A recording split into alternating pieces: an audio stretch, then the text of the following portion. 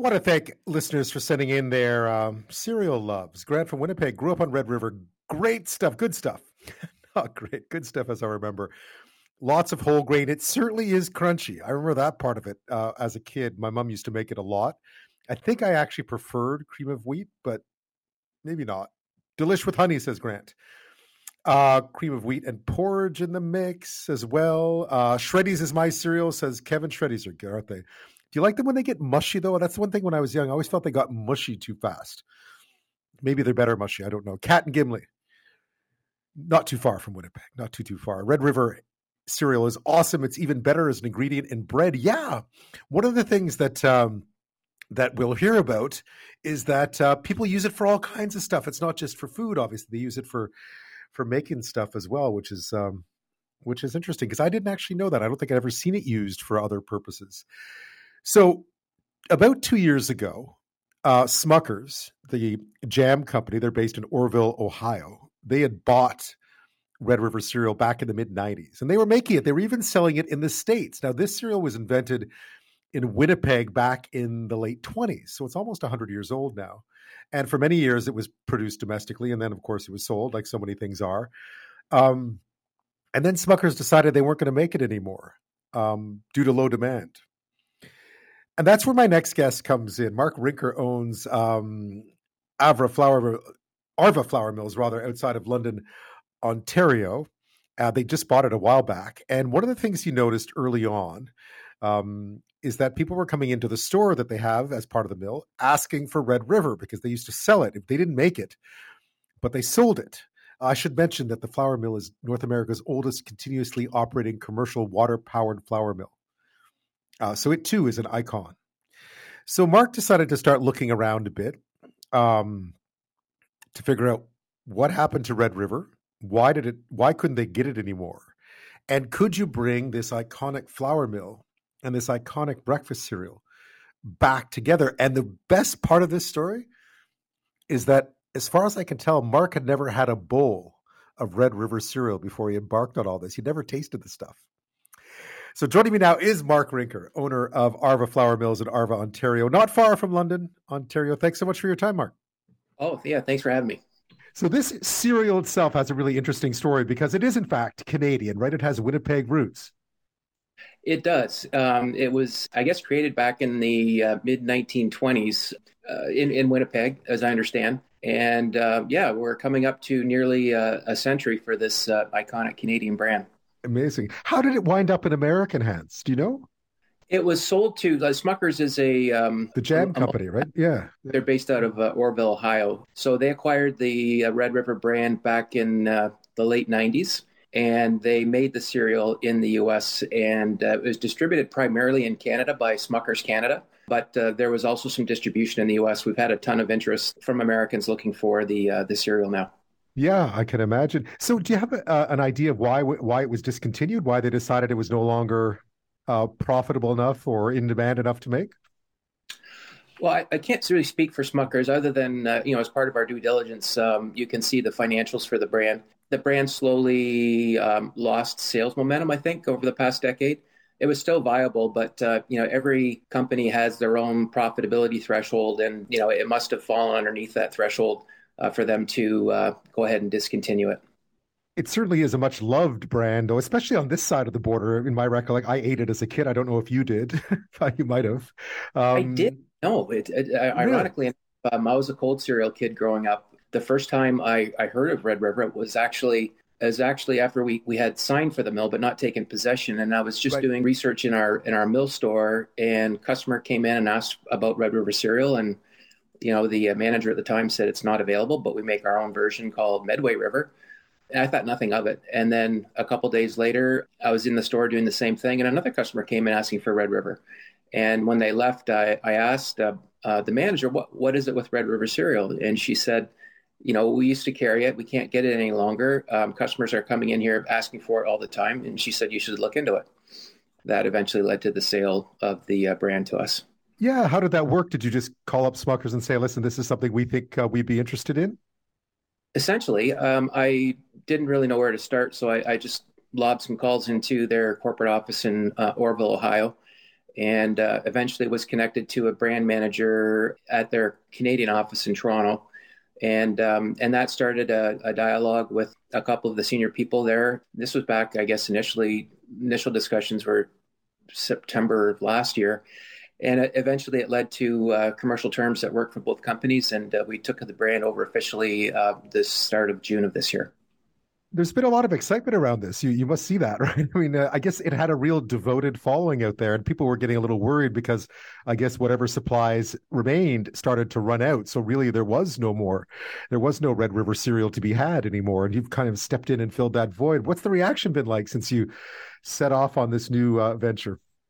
It's been phenomenal, actually. We knew the reaction would be positive, bringing back the brand. You just got to read the Discord on the internet to understand that people were upset that it was gone, and they were trying to look for a replacement.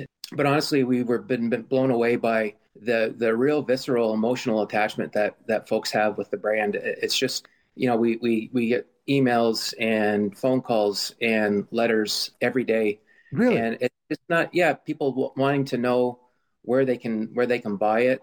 They want to share their story and their attachment with the cereal. I've never seen anything like it. It reminds me actually quite a bit of when we acquired the mill back, I guess a year and a bit ago, when the story broke that the mill was being sold and going up for sale. It was thought the mill was closing, and when we purchased the mill and kept the business going and didn't change the property, people were very glad, and it's sort of the same reaction we see with the Red River cereal. Because a bit of the history of the Arva Flour Mill, it is, I gather, and I just read this, the oldest continuously operating commercial water-powered flour mill in North America. In North America. So the mill itself, we're coming up on 203 years old. It was operational back in 1819, and it's been in continuous operation since. So it actually ranks us as Canada's sixth oldest company. Wow. So it is appropriate that you would take over this other iconic brand, isn't it? It's somewhat poetic, really, that this nearly century-old iconic brand is with the historic 2-century-old Arva Flour Mill. They complement one another, it seems. Now, I gather they changed the recipe a little bit back about a decade ago in the States. And tell me a bit about that, because you're going to change it back, apparently. Yeah, the original recipe was cracked wheat and cracked rye. And back in about a decade ago, like you say, Smucker's changed the formula slightly to substitute steel cut wheat and steel cut rye for the cracked variety. And steel cut is a coarser cut of the grain. And, you could just read online where, some of the feedback was such that, because it was a coarser grain, it required longer to cook. And it changed the texture to a more thick or lumpy hot cereal. And we decided that we would revert back to make it the original way with cracked wheat and cracked rye. And the texture is a little smoother and doesn't take quite as long to prepare. A bit more like the one I remember from childhood, right? Which we back in the 70s when it was just out in that box. How is it with sort of distributing something like that? Because I imagine Smucker's would have had a pretty vast distribution network. Are you able to put it back in the places where people would have seen it a couple of years ago?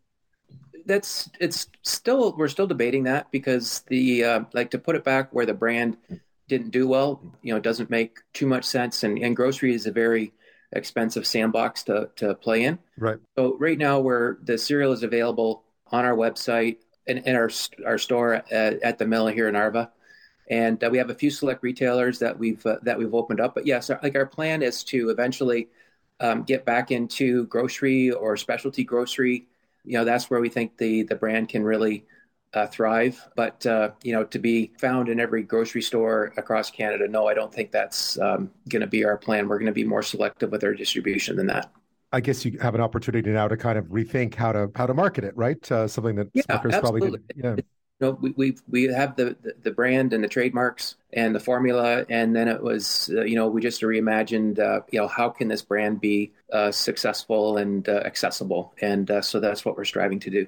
It's been a tough year for grain prices, though. It must be. I mean, it must come into consideration. Yeah, absolutely. We're a flour mill primarily. The prime ingredient for flour is grain, and back with the invasion of Ukraine, grain prices nearly doubled overnight.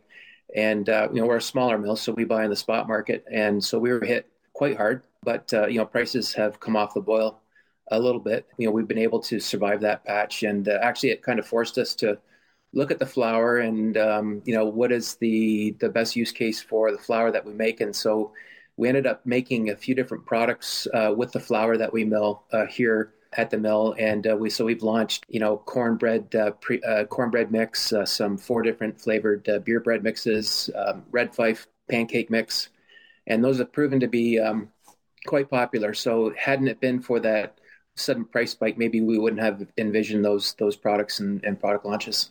And Red River too. You have Red River in your stable now. It must be. There is a responsibility with it, isn't there? I imagine you must feel a bit of responsibility now when you have that brand under your umbrella. Yeah, it's the same as the mill. The mill is a truly historic property, and yeah, we do have a great regard for the land and preserving the mill and the history. And it's the same thing with the Red River cereal. We know it's an iconic brand, and we have so much respect for our customers and their affinity and love for the brand. We don't want to do anything to kind of get in the way of that. So do you get? You haven't been able to sell it in the States again. I know you mentioned earlier that because Smucker's was making it at one point, there was actually some demand in the U.S. for this. What one thinks of as a Canadian cereal.